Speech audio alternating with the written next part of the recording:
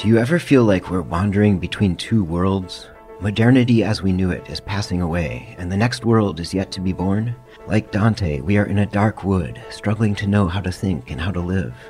Virgil guided Dante with the light of natural reason, and Beatrice illuminated the path to paradise with Christian revelation. Welcome to the Beatrice Institute podcast, where Christian faith and reason illuminate the best of academic thinking and research. How should we think and live in this time between worlds? At Beatrice Institute, we take our bearings from the beautiful, the good, and the true. I'm Ryan McDermott. I direct Beatrice Institute's Genealogies of Modernity initiative. What does it mean to be modern? Where did we come from? And what comes next? Let's chat.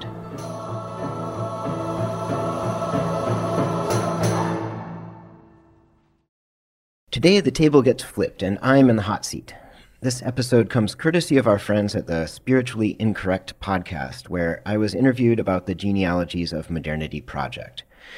I'm so impressed by Spiritually Incorrect. The two hosts, Jonathan Lionheart and Seth Hart, put a ton of work into each episode. This isn't your standard interview podcast. Not only do they do great interviews, but they also take the time to produce thoughtful and entertaining introductions to the interviews, and then follow-up conversations among the hosts to digest the interview. They're really funny and they're thoughtful. So if you like what you hear, check it out, Spiritually Incorrect, on your podcast platform of choice. And now here's Jonathan and Seth, and a little bit later, yours truly. You likely have a cell phone in your pocket. You likely have a car. You've probably ridden on a plane. In a lot of ways, you are different from 99% of humans who've ever lived. You live in a world that's far more interconnected. You have the world at your fingertips and a wealth of information that would make the greatest kings of history envious. Welcome to the 21st century, a technological age. We've a long time ago dropped the things that we think were holding us back. Institutionalized religion controlling the state, medieval practices which held back the progress of science and technology, and a whole host of other things to create our glorious modern world. But statistically, as the world has gotten more prosperous, it hasn't gotten happier. In fact, mental illnesses are skyrocketing. We have everything we could ever want, but seemingly lack the one thing we all need. Why is this the case? On today's episode, we ask, what's wrong with the modern world?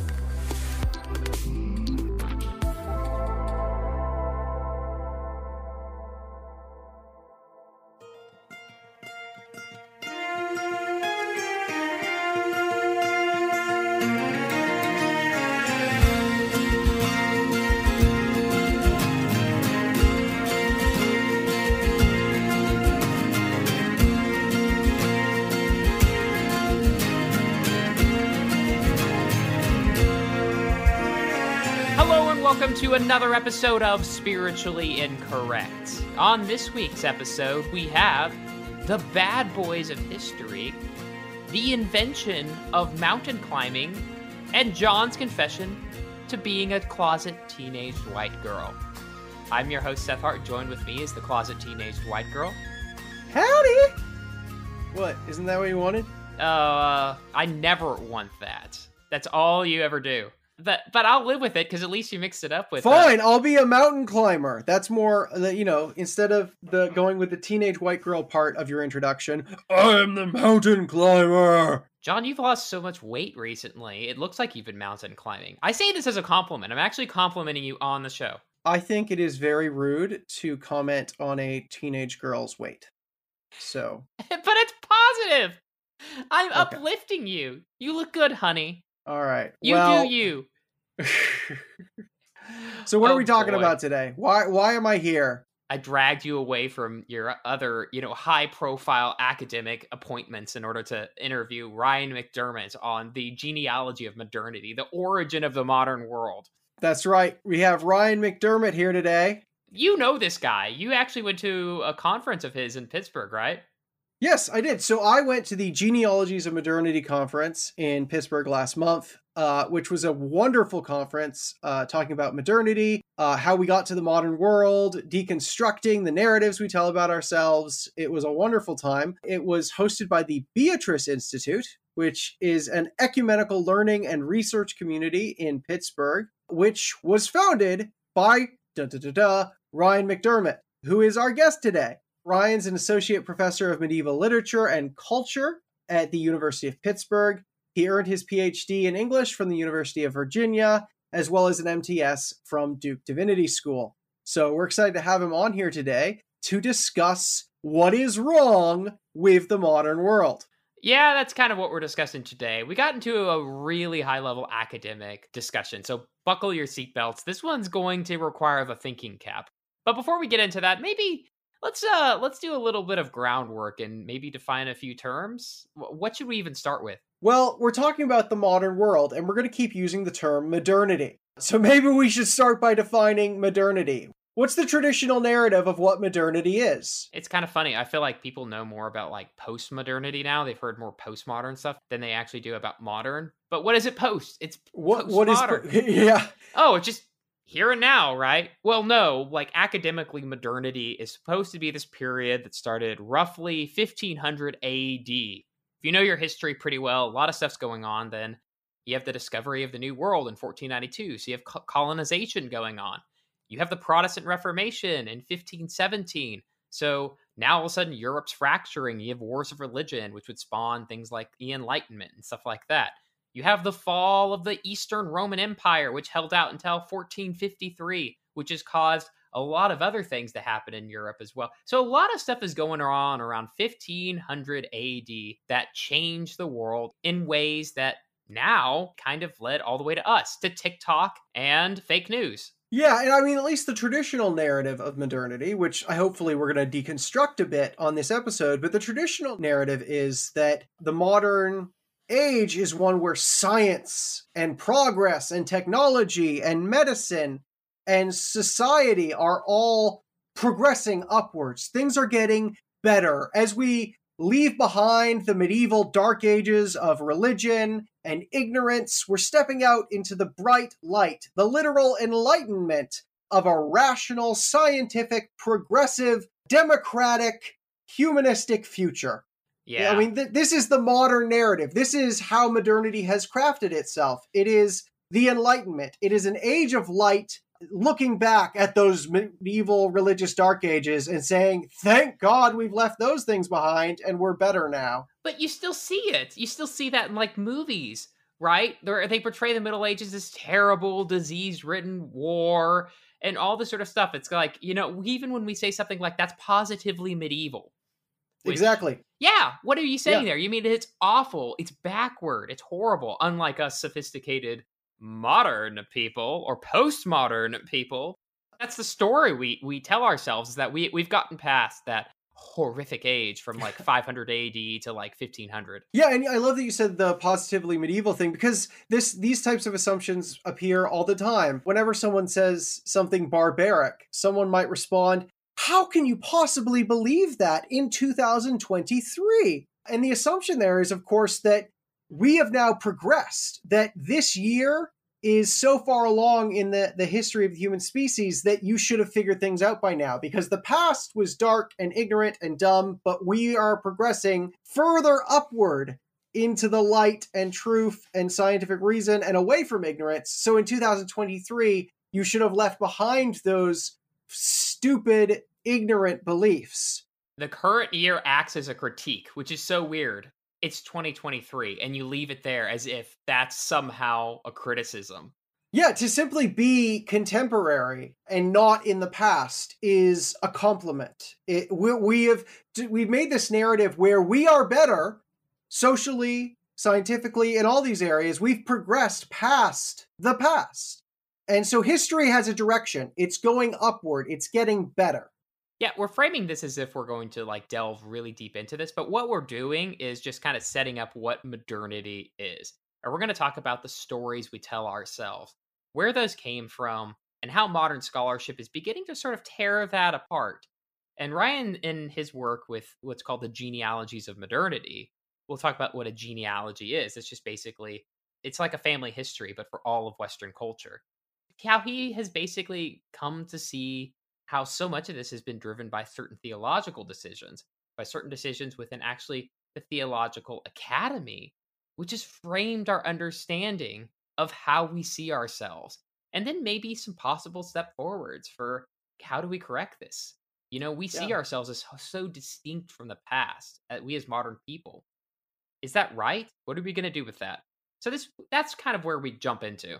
Exactly. And the Genealogies of Modernity project is a huge deal if you haven't heard about it. They've got journals, they've got conferences. As I said, I was at one of these conferences recently presenting, and they also have their own podcast with the Beatrice Institute, as well as a podcast series that they're releasing this coming fall, where they do a bunch of really in-depth deep dives into these questions about modernity and genealogies of modernity. So make sure to check those out as well. Just not Jonathan's contribution. Definitely avoid that one. Yeah, my contribution was on the origins of modern gun violence in America, Seth. They're going to love it. They thought, ooh, American gun violence. Who can we get to talk about this? Let's get a large Canadian guy who's never shot a gun before. Henry Moore. Yours was on Henry Moore. No, it wasn't. Mine was on... I'm looking at it right now, John. That's my journal article. My presentation at the Genealogies of Modernity conference was on the origin of American gun violence, Seth. Oh, yeah. I'm sure that was just brilliant. Yeah, they thought, let's get a Canadian who's never shot a gun before to critique us on our views of guns. I've been there. I have photos. Yeah, but that was when you forced me to. That's like one time. And the whole point was, Jonathan, you've never shot a gun. You've never shot a gun. You cannot say that. You took me to a gun range once because you couldn't believe I'd never held a gun before. Fine. That is one of the funniest stories ever. You literally, What's hilarious is that I just told a story, a narrative, a genealogy of who I am, an account of me as a Canadian who's never held a gun before. And that was significant to my understanding of myself and my identity and the types of power moves I was trying to make in this conversation. And Seth just deconstructed that genealogy by saying, actually, when we look back at the history, Jonathan, you have shot a gun one time. Yeah. And it devastated me, Seth. You devastated my genealogy, and I will never forgive you. Yeah, nearly as devastatingly hilarious at that time I handed you the gun, and you held it like it was a ticking time bomb, even though there was no ammo in it, and the bolt was open. Well, I love that this has taken a detour into guns, because what is more modern than bullets, tanks, guns, and warfare? I mean, the whole... How about a podcast that actually gets started? Well, thank you so much for being here, Dr. McDermott. Could we maybe start by just you giving us your sort of academic history and background and a sense of how all of this led to the Genealogies of Modernity project? Well, I was an English major and I loved English literature. I went to a small evangelical college in Santa Barbara, California called Westmont. But I really always wanted to study religion and literature. And it sort of gradually dawned on me that I didn't know much about religion, despite the fact that I had grown up evangelical, didn't know much about Christian history. And I wanted to write about Flannery O'Connor. And I would read Flannery O'Connor's letters and realize, wow, like she knows a lot more about theology than I do. So I need to get a theology education. So I went to Duke Divinity School, did a master's of theological studies there. And really, at the end of my undergrad, I was equally fascinated by literary theory as I was by literature itself. You know, this was in the late 90s, in many ways, the heyday of continental theory with a capital T. And, you know, we were undergrads reading people like Jacques Derrida and even people who kind of were more coming on the scene in the United States at the time, like Emmanuel Levinas, with a kind of ethical approach to literature. And so I was fascinated by those theoreticians who were really, I came to discover later, philosophers. You know, so it was like, at the same time, at an evangelical college, you were being told really from almost every quarter, except for the rare like English professor, that these were the high priests of atheism, people like Derrida. And I was an English major though, so that didn't scare me. But like, I was like, yeah, well, maybe I'll be an atheist then, but it was only then when I, did a theology education and especially when I got to the University of Virginia for my PhD in literature and encountered people like Kevin Hart, who were Christian theologians in their own right, and also engaging deeply with that French continental German sort of that one branch of kind of Frenchified Hegelianism, engaging with this, that, I realized that, wow, there actually is profound theological sensitivity and insight here. But at the same time, there are a lot of wrong turns. And that's where you get these theologians coming out of Cambridge, most of them students of Rowan Williams, people like John Milbank and Catherine Pickstock and Graham Ward, who were engaging these, recent thinkers and making a lot of the same sophisticated philosophical moves, but saying, the Christian theological tradition can out-narrate your traditions of suspicion, your various Heideggerian or post-Hegelian moves.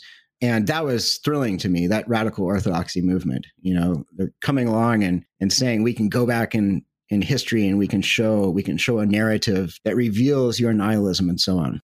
So let me fire a real quick question at you just before we start with anything about genealogies of modernity or critiques of modernity. Maybe we should ask, what is modernity? Yeah, so that's a question that we are trying to uproot through the podcast series that we're working on, that you, Jonathan, were involved in our recent conference. We're going to have 8 narrative episodes coming out this fall, and each of them tells a story, a kind of well-known or maybe not so well-known story about what it means to be modern, and then we challenge that narrative through recent research. And I think the best way to uproot it is, we have an episode called What is Modernity? And there's this scholar of ancient Chinese philosophy, religion, and culture. His name is Michael Pewitt. He's at Harvard. And he says modernity has always been around. It's a way of talking and making a claim about our relationship to the past. And he can identify in 3rd century BC China, people making modernity claims. And by that, he means you can kind of claim modernity in 2 ways. The first way is you can say that the past has no bearing on the present. We don't have ancestors. We have complete control over who we are. We have complete control over our genealogy. And nothing that came before us conditions what we can now do. And so that's one way of making a modernity claim. And then the second one is to say, yes, the past has bearing on us. We have ancestors, but in fact, the past has been leading up to us. And everything that's good in the past culminates in us, and everything that we now think and do. Anything that was bad in the past, we have superseded, we've progressed beyond it, and now we are able to live in a perpetual present. And so both of those versions actually say we are now able to live in a perpetual present. We have overcome all of the challenges, the struggles of the past, the vicissitudes of the past, and we can now live in an age of eternal peace. And that is what is called modernity. What you're saying there is that this is the way that a lot of people, especially maybe within the academic realm, in a way see the current moment in time? I think so. I would say not so much maybe in the humanities, but Barack Obama's favorite book, at least as of 2015, was Steven Pinker's Enlightenment Now. And he's a evolutionary psychologist at Harvard. It was a best-selling book. Bill Gates talked about it. And this is someone who's saying that indeed, we have overcome most of the challenges of the past, those things that we haven't overcome. We have the technology, we have the technocracy, we have the democratic systems in place to overcome them. And we are just on the path to a new phase of human history. So I guess what you're saying is that in the last maybe 300 years or so, Western society started to describe itself as modern, because we thought we were doing social, technological, medical, these types of progressions. But every single time period has claimed that for itself, is kind of what you're saying. Every time period has seen itself as the modern age, as the ones who have kind of made the progressive leap and have transcended their past and become better and moved forward. So what does it mean for us in the sort of Western world to say that about ourselves? Does it mean anything more than other ages and times have meant? Is that kind of what you're getting here? Yeah. And I wouldn't want to say that every time period has made these claims, but throughout human history, as far as we know it, we can always point to movements in any era that are making these kinds of claims. But yeah, then I think though it's, we have gotten to a point where I can walk around, as I did for this podcast, with a microphone, walk around the University of Pittsburgh and, put a microphone in front of students and say, what does it mean to be modern? And they know what that question means. Whereas I I can imagine pretty much any question that comes from a, humanities idiom. Most of them would, 99.9% of the questions I could think of would be unintelligible to your average engineering or nursing student, which is primarily the people I interviewed because I happened to be on that part of campus. So there is something that is just a default bedrock understanding of being in the present that has, that modernity now describes for the vast majority of American, at least middle-class college students. Before we get into deconstructing that narrative of modernity, could you maybe give us a little bit more on what the stereotypical account of modernity has been? Because we all seem to have this sense, like you said, of the students, if you ask a student, what does it mean to be in the modern age? They have this assumption of what that is. And I know your project's deconstructing a lot of that, but what is being deconstructed? What's the stereotype narrative of what Western modernity was, so that we can at least understand what it is we're deconstructing? Well, a lot of these are they're legitimate. There's nothing wrong in actual fact about them. And one example of that would just be, pace of technological change over the last 3 years. The acceleration has just been profound. That's one of the first things that students tend to go to. I think if given, some more time to reflect, you get a cluster of ideas around secularization and freedom that as the world has developed industrially, there has been a concomitant decline in religious faith, and that has somehow resulted in greater freedom. A lot of these are going to be intertwined, but those are just a couple examples, and really can we say that there has been a marked secularization or a retreat of religious practice and faith in the developed West? I think yes, that's demonstrably true. Can we say that there has been, meanwhile, an industrialization? Yes, demonstrably true. Can we say at the same time that there has been an increase in, let's say, freedom as defined by libertarianism? Yes, demonstrably true. Now, is it true that those three things all go together and that they are mutually causative and supportive? No, I don't think that is demonstrably true, right? And yet in the popular imagination, those things, get mixed up, and any other possible definition of freedom gets sidelined. And so it's just freedom from constraint rather than freedom for the good, freedom for flourishing, and so on. So we've talked a lot about modernity, but what is a genealogy? I think most people, when they hear that, they probably get sort of the wrong idea. Yeah, so I think this is actually a far more interesting question than what is modernity, because I think it gets us into the problems, the challenges, and the promises of thinking about the past that modernity narratives obscure. And so genealogy in its most basic sense is descent with modification. That's actually Darwin's definition of evolution, which he originally called genealogy. He didn't like the language of evolution. He thought it sounded too progressive. And he was adamant that, evolution is not progress. But eventually he gave in because that's the language that everybody else was using. So descent with modification, descent over generations. And so with each generation, you get some change, and then you also get continuity. And so in the academic humanities, genealogy has been applied in various ways as an analogy to understand history, to understand the past. Because what is history? It's change over time. And there's always going to be continuities that descend as we pass through time. But one of the beautiful things about genealogy as a master analogy for thinking about the past, as opposed to history, is that it enables us to understand the weight of the past, because we always inherit from previous generations.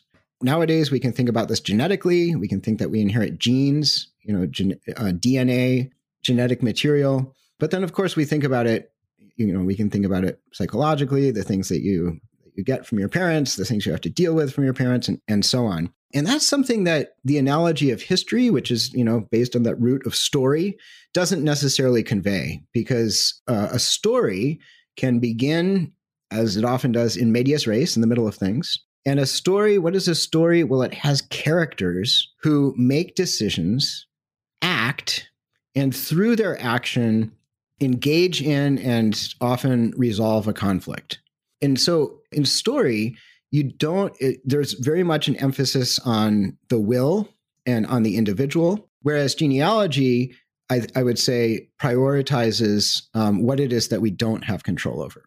And I could say more about the various options of using genealogy as an analogy, but I'll just stop there to see if that requires clarification. Yeah, so let me ask this then. You brought up Foucault and a few other thinkers who've utilized genealogy, and this is apparently something scholars do all the time.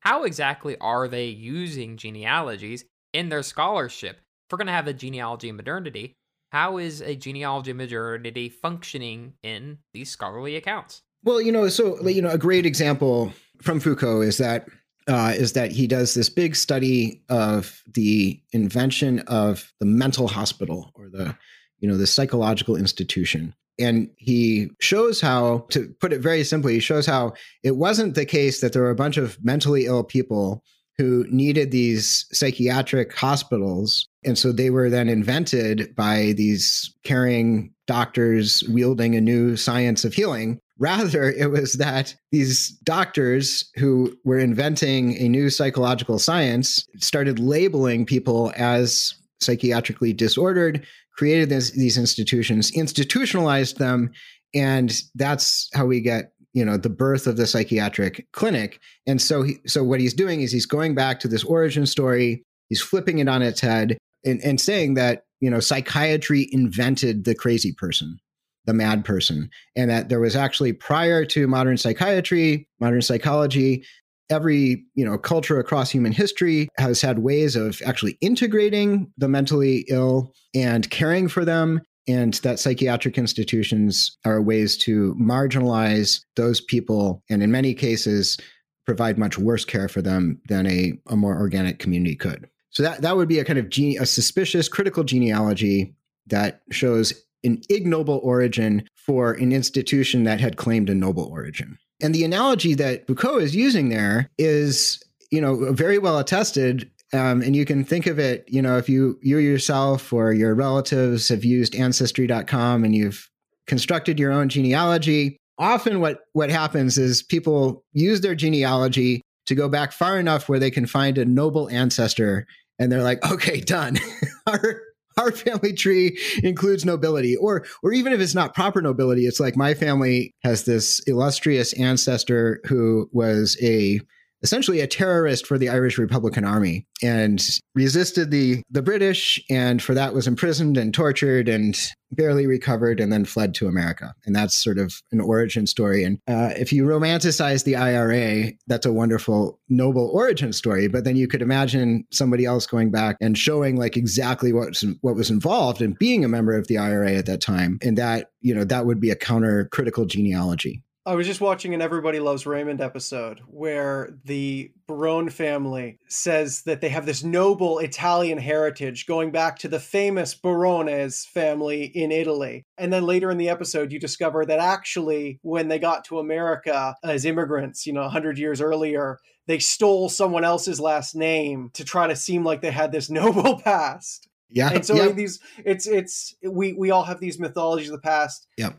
But just for our younger listeners, Everybody Loves Raymond is this ancient, unheard of sitcom. It's a noble heritage that your grandpa and great grandpa probably watched. Yeah. But what you tell about your family's background really situates who you are today. It's the narrative you tell yourself to legitimate who you are and to locate yourself. And it's the same thing with history. What your culture and society and how the West constructs its past determines how it sees itself and acts today. That's absolutely right. So the academic humanities have taken this analogy and they have only run it in that way, in that critical, suspicious way. But there are other ways of thinking genealogically about the past that are actually, I think, restorative, reconciling, creative. And so this is what we've come to call in the podcast series, creative genealogy. And an example of this that is featured in one of these forthcoming episodes is Ancestry.com actually was not the first company and 23andMe were preceded by 7 years to offer consumer-facing DNA ancestry testing. And the first company that did that is called African Ancestry Inc., I think it's called. And it was headed up by this geneticist at Howard University. And so he began offering direct-to-consumer DNA testing to Black Americans. And this served this amazing purpose because slavery, it's a iron curtain to genealogy, to doing your family history, because it was actually like one of the systematic efforts that was made was to cancel out the past history, family history, and to replace it with an economic history, a history of ownership. So like imagine that first kind of modernity claim that we talked about, which is cancel out the past, claim it never existed, that it doesn't have any bearing on us. Like what stronger of a modernity claim can you make than the institution of slavery in the Americas was making about people's family history? And so what this DNA testing allows people to do is to trace their family back, at least to localize to a particular part of Africa. And what has come in the wake of that is that African states have been reciprocating this interest. And so one story we tell is about this American actor named Isaiah Washington, who was an early consumer of these DNA testing and located his ancestry in modern day Sierra Leone. And the Sierra Leonean government actually provided a legal pathway for Isaiah Washington and then now many other people who can demonstrate DNA ancestry to citizenship, Sierra Leonean citizenship. And so you can now, if you have one of these tests, you can go to Sierra Leone, you can go through a citizenship ceremony. And this is, a way to re-identify with a lost past, with a violently erased past, and to actually like form a new creative but historically authentic identity. And so this is an example, a very literal example of how genealogy can operate creatively and to create new beginnings. So let's bring this into a genealogy of modernity. What have you been doing to sort of creatively reimagine how we got here? Yeah, so I didn't really have this in mind when I did my first book project, but as I've reflected on it, I've realized my early research in medieval literature and biblical studies was actually a great example of creative genealogy. And so my first book your listeners might not be familiar with the 4 senses of Scripture, but for most of Christian history, interpreters have followed Jesus in his exegesis of the Jonah story, when Jesus says that Jonah, going down and spending 3 days in the belly of the whale and then coming out again, prefigured Jesus's own death and resurrection. And so what came to be known as an allegorical reading, the way that the Old Testament prefigures not just symbolically, but really prefigures the life of Christ and things that are fulfilled in the New Testament. And then there's also a moral significance to that. Jesus says, essentially, don't be like Jonah, be like the Ninevites. When you see this sign, repent. And so that's the moral reading of Scripture, the way that you apply what happened in history, you apply it in your own life. And the medieval term for that is tropology.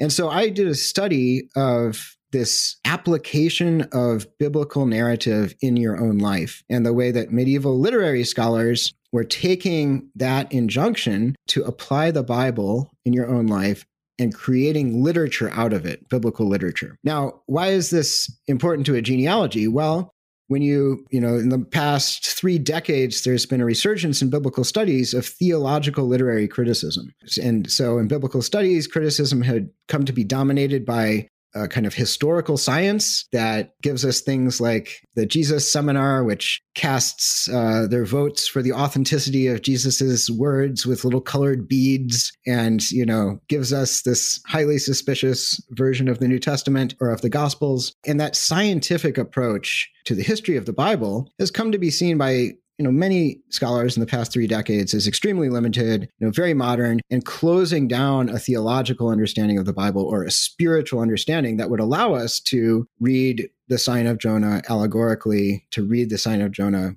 morally, as Jesus himself did. And so the one account of how this happened was that in the late Middle Ages, in the universities, the faculty, which used to be the faculty of sacred scripture, got split up into a faculty of theology, philosophy, and scripture studies. And so when the 3 of these disciplines came out on their own and became autonomous, they disintegrated. There was a kind of, imagine this in genealogical terms as a divorce of these disciplines. That's what created the way for historical biblical studies to go off on its own, become detached from and even antagonistic to theology and philosophy. So that's a story that is very prominent. The mid-20th century Catholic theologian Henri de Lubac tells this in Medieval Exegesis. On the Protestant side of things, Peter Leithart has a wonderful book that kind of narrates this coming apart, and many other scholars have told us. There's a lot of truth in that. Now, what I show is that in the early Reformation, many reformers were using tropological or moral interpretation of Scripture to maintain the unity of theology, philosophy, and history in biblical studies. But the only reason I was able to see this is because of recent scholars like Richard Hayes in the Protestant world and Scott Hahn in the Catholic world, these biblical scholars who have come along and said, hey, we can actually restore allegorical interpretation. We can actually restore tropological interpretation. And you see in many biblical studies faculties that these things are being restored in the curriculum and so on. And so I see this as an example of growing. So there was a divorce a long time ago. There was a rupture in the family history, but enough time has passed so that some of those ideological disputes have quieted down, and we are distant enough genealogically for a new marriage to happen, a new union to happen of the disciplines of theology and biblical studies, and create a kind of a resurgence of theological interpretation of Scripture. And I would see that as a creative genealogy. So kind of going off of that, then do you locate still that there was some sort of rupture with these universities divorcing, even though there were later interpreters who did that? So that still is part of the narrative. Yes, it's definitely still part of the narrative. Yeah. So then, did we just bring them back together and everything's a-okay? Is modernity fixed? Have we throw our hands up? We're done. We fixed the world. Well, I mean, it's probably no, but it's at least it's like, how often do you hear like the good news that maybe something could be repaired? Not often. The world, we know a lot of things that are wrong with the world. We don't have a lot of solutions being offered right now.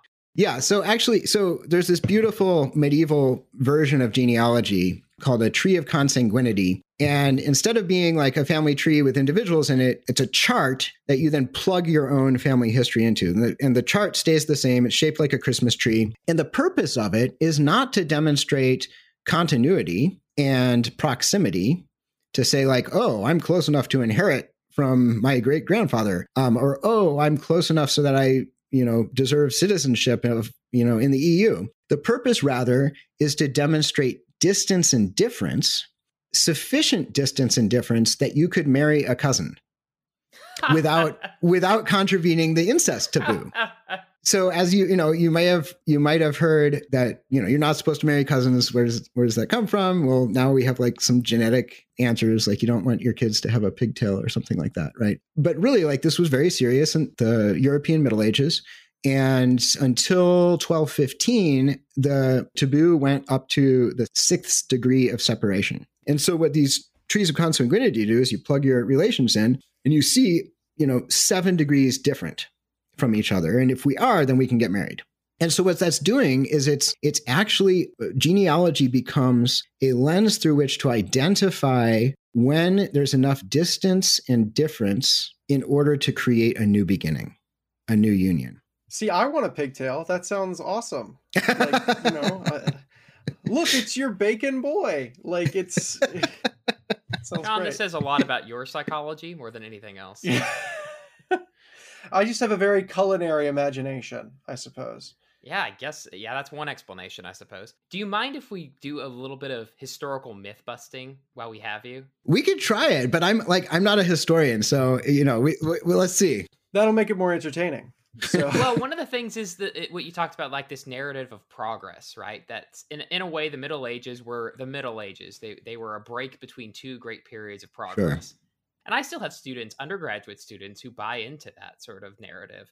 Is that really true? And in these genealogies of modernity, what do you have to say to these sorts of ideas that are coming out? Yeah, were the Dark Ages really dark and the Enlightenment really light? Yeah. It obviously depends on what domain of life you're looking at. So where would be the easiest place to like bust a myth? I think I don't know. I'm not sure, not talking about the Middle Ages, but talking about American religious history. I do think that for a lot of evangelicals, there's this sense that, America was once a Christian nation. It's not anymore. And you look back to like a golden age of the Great Awakening and these giants and really inventors of evangelicalism like Jonathan Edwards. And you say, wow, like that was what America used to be. But if you actually look at the data we have on like church attendance, which is actually remarkably good. So what was the Great Awakening an awakening from? It was an awakening from a pretty profound lack of faith and practice among the American citizenship. And then it like reverts. So the actual low point in American church attendance, I just saw this recently, and I'm going to get the date wrong, but it was like 1880, 1890, something like that, was the low point.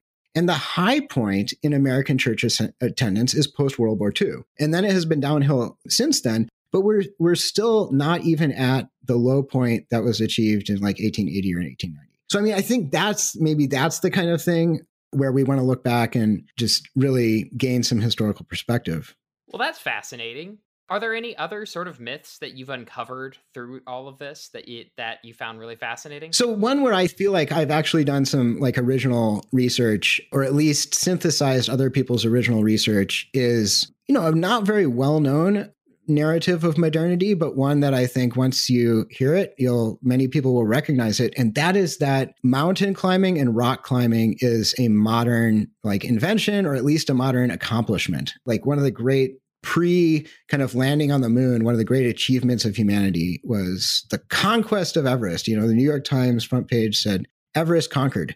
But then when you actually look back through like archaeological records and like even prehistoric non-literate cultures, we find all of these examples of pre-modern people climbing mountains for various reasons. And one of the original moments of modernity, which many 19th century scholars pointed to as like the invention of the modern man, was when the 14th century Italian humanist Francesco Petrarch climbed Mont Ventoux in the French Alps in order to like see what he could see from the top.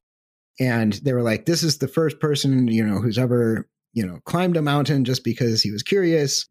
And the implication was that he was the first person to climb Mont Ventoux. Now we go back and we have like pre-Roman ruins, like archaeological evidence of sort of sun god rituals that were being performed in prehistoric kind of Holocene era human culture up there at the top of Mont Ventoux. So people have been going up there for a very long time. But what has changed is this sense that people start thinking that makes them different from everybody and better than everybody who came before. That, they kind of superseded it. In the case of Everest, yes, that's true. Like, those were the first people to make it to the top of Mount Everest. But that's just modernity going on hyperdrive with its, technology. This has all been great. Are there any parting words you'd want to give to someone who might have found this interesting and maybe wants to take a next step in discovering how we see ourselves in the modern world? Well, we do have a great active online journal called Genealogies of Modernity, the journal. And the attempt there in most of the pieces, they're short, they're about 1,000 words. And the attempt is to get academics out of their disciplinary jargon, talking to a broader audience about a wide range of topics across the disciplines. So that's fun. And then obviously we have this narrative podcast coming out where we'll talk about some of the stories that I touched on today.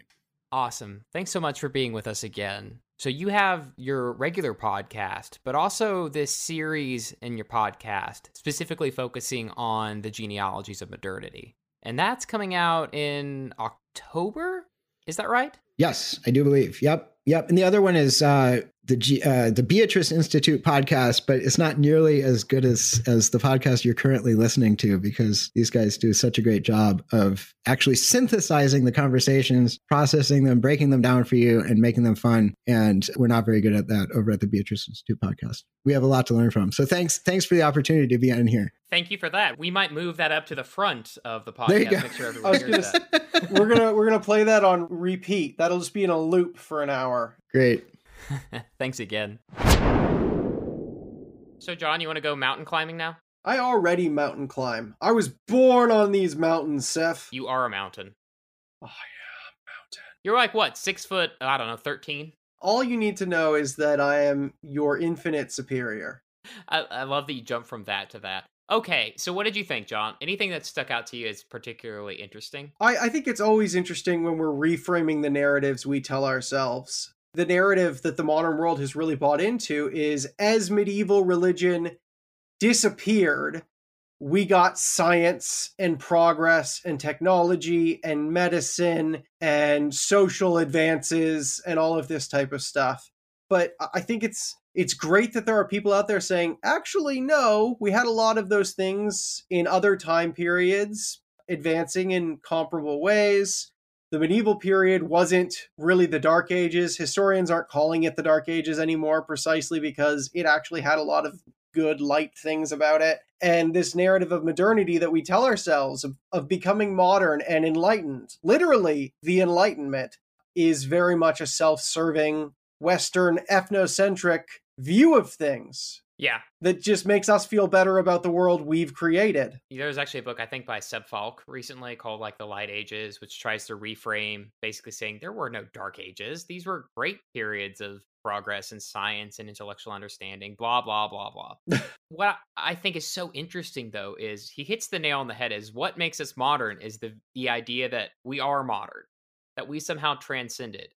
And what's really funny is that if you look back through, modernity starts, give or take, 1580. That's when historians mark and say the Middle Ages are over. Now we're in the modern age. And what sort of sets that off? The Renaissance. Yeah, it sets it off. And it's like, what is the Renaissance? Well, it's the rebirth, right? We are different from the previous era. But what are they rebirthing? They're rebirthing the classical era, right? So, and it acts as a transition, right? Because they see themselves as different from the past, but not all the past. But then, what comes after the Renaissance? The Enlightenment. The Enlightenment. So we're doing it again. Real different ones. We're the ones that are that are truly enlightened. And then what comes after that? I mean, romanticism. Which is like, no, you guys were off. You forgot something, and we're going to reclaim that. And then, of course, after that, you get sort of this, late modern 20th century stuff, which is this scientific, mindset. Yeah, and literally in the 19th century, you had Hegel, who thought that he was the culmination of history and the arrival of everything that mattered. Like, not even his culture, but him as an individual. But then positivism comes along and says, no, you guys were all wrong. We are the birth of the true philosophy. Everything you've been doing before was meaningless. and some parts of positivism adopted August Comte's idea that they're the third final stage of human history, this evolutionary account. And now we have postmodernity, which is doing the exact same thing. Yeah. Even as it deconstructs it, it's still thinking, it's still assumed that somehow they're getting somewhere. That it's postmodernity. We've gone beyond it.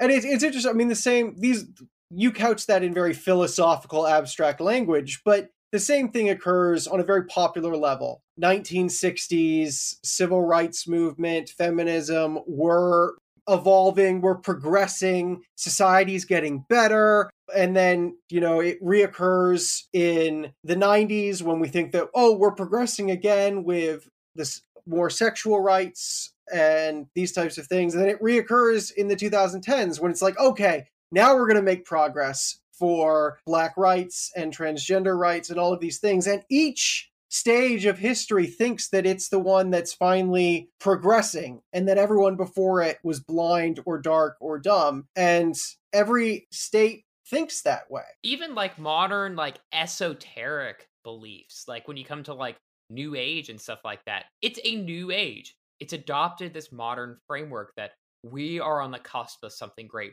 We are the different ones that have transcended the past.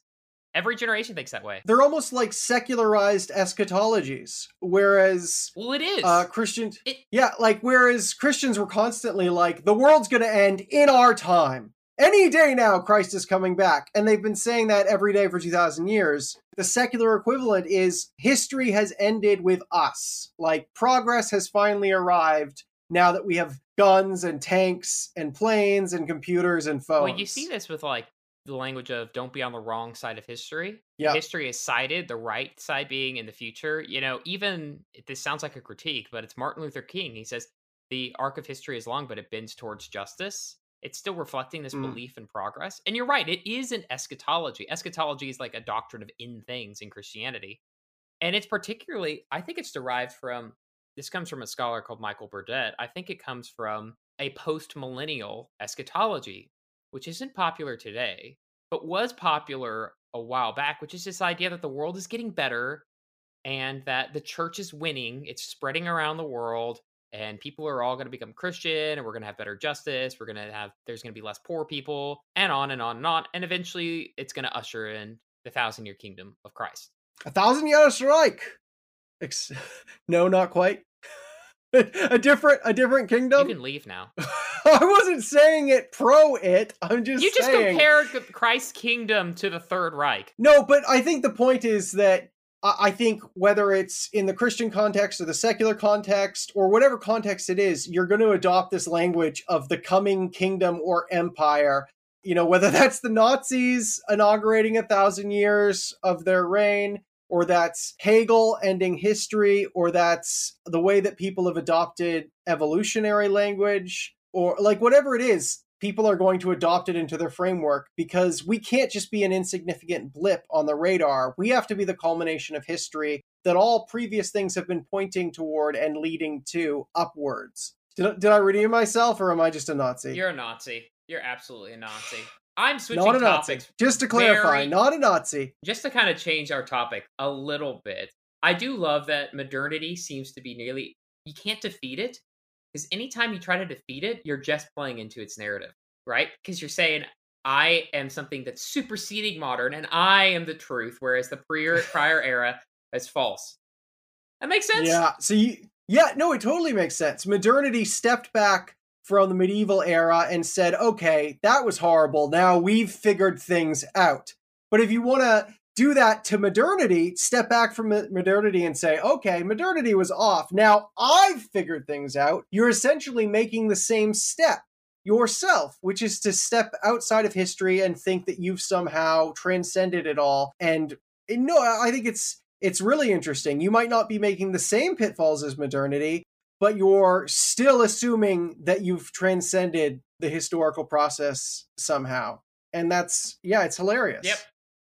That's the quintessentially modern thing. Yep. That you're doing precisely when you think you're not doing it. This is why postmodernity is just another form of modernity. When people talk about the postmodern and overcoming the modern, which we John and I both learned in Bible college in our undergraduate, It's just more modernity. It's just more of the modern. Is it? Yeah. I mean, I don't know. Post-modern. It's framed. The very language of it is post-modern. It assumes the narrative, right? It assumes it critiques the past for its ignorance and tries to place itself as sort of beyond history. Yeah. And precisely because modernity did that by saying it was right and everyone else was wrong, post-modernity is trying to then say no one's right, or at least some defenders of post-modernity are trying to say no one's right and no one's wrong.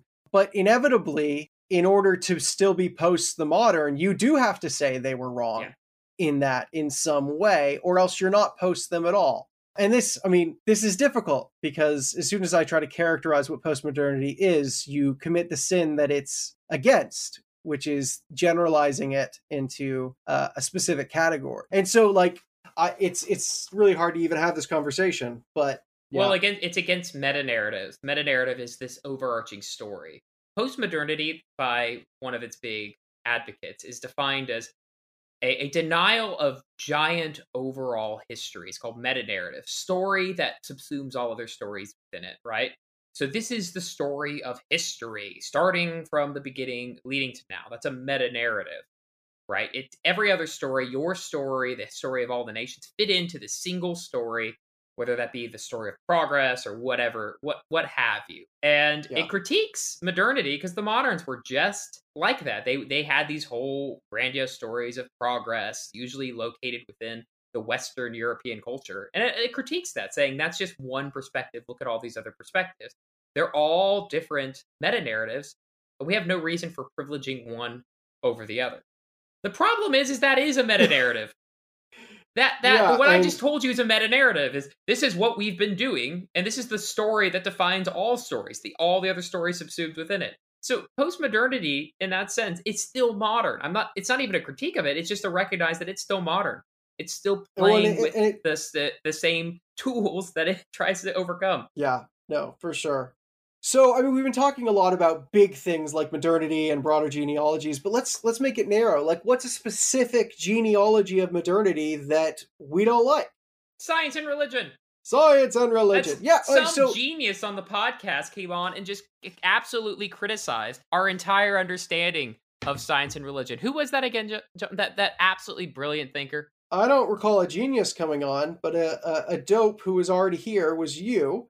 And that episode's doing all right. It's doing pretty good. Is it? Yeah. Our Science and Religion at War. Go back and listen to that if you're interested. But the basic premise of that episode was that, we have this inherited modern narrative that science and religion are enemies. The church enslaved and enchained Galileo and didn't let him speak. And every time science tried to progress, religion held it back, and faith and reason are inherently opposed. And that's a modern narrative, that as progress in the sciences progresses, religion will decrease and secularism will rise. But there's tons of other ways to frame that history that doesn't buy into that particular genealogy of how we got the modern world, such as Seth, attack, go.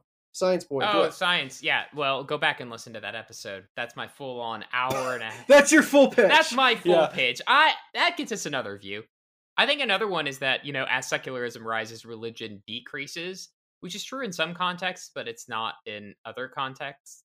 But even in America, the US and the Western Europe, where there has been a decline in religion as secularism has risen, there's been sort of like weird surrogates of religion that have come in and taken its spot, usually hyper individualistic to a lot of extent. But there's even like these new corporate things that people get together. They're not religions, but they function like religions. And I have a few. So you get like Wiccans and New Age stuff and crystal healing and Reiki. Well, even like political parties or political things. Like, the reason I think that people are becoming so obsessed with politics today is it functions like a religious community and a religious purpose and identity and all of that. One that's built on opposition to the enemies.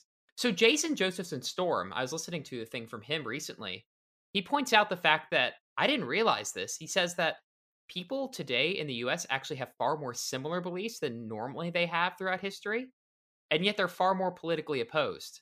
And that's weird. So we've adopted more common assumptions, but are disagreeing on more of the details than usual. Yeah, it's the differences are smaller, and yet those differences have become more important to us. Because you would think that if you had like far left on the one side and far right on the other side, you would have a huge battles between them. But the problem is the two sides have actually apparently gotten closer together in a lot of ways. Maybe the last decade or so taken out, they've gotten far closer over the whole course of U.S. history, and yet now we're seeing some of the biggest political divisions and divisiveness in our history. So, like, we might disagree about particular sexual ethic issues or political issues, but, like, our basic framework with which we view the world and reality, our assumptions about metaphysics, ethics, those big picture things are actually pretty homogenous in the Western world, and we're enlisting the same basic foundation to then disagree on a few specific issues. Yeah, in a lot of ways. Yeah. It's funny that people don't even realize how similar they are to the person on the opposite end of the political aisle. So anyway, I think these have become, the reason for this is that these political parties have basically come in and filled a religious hole. That's an idea. And so this idea of like secular societies being able to get rid of religion, that religion is declining, I don't think they do. I think wherever people lose one religion, they just adopt something else. Yeah. So this genealogy is just telling a story where we got rid of religion and things were fine, but that's not the case.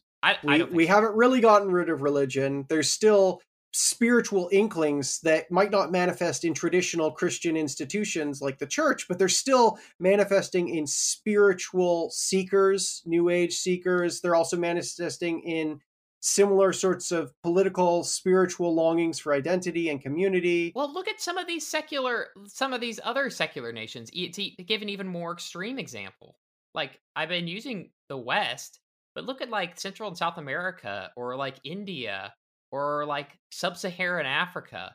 As these countries get more industrial, they're not losing religion.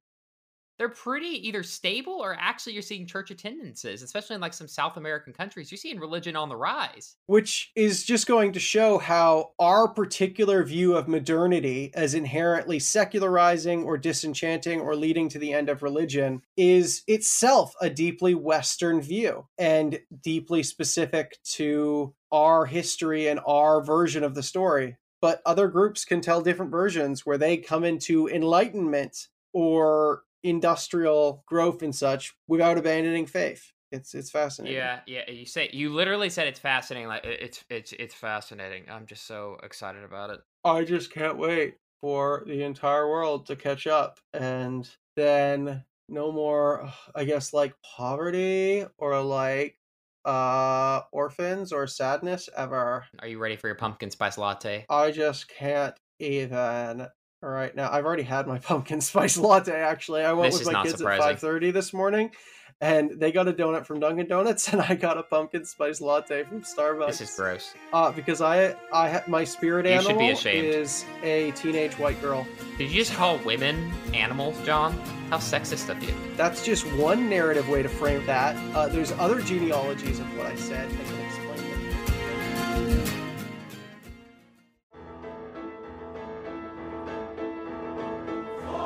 Thanks for listening. If you appreciated this episode, please rate and review us on your podcast platform of choice. We love to hear from listeners. Chat with us on Facebook, Twitter, or Instagram.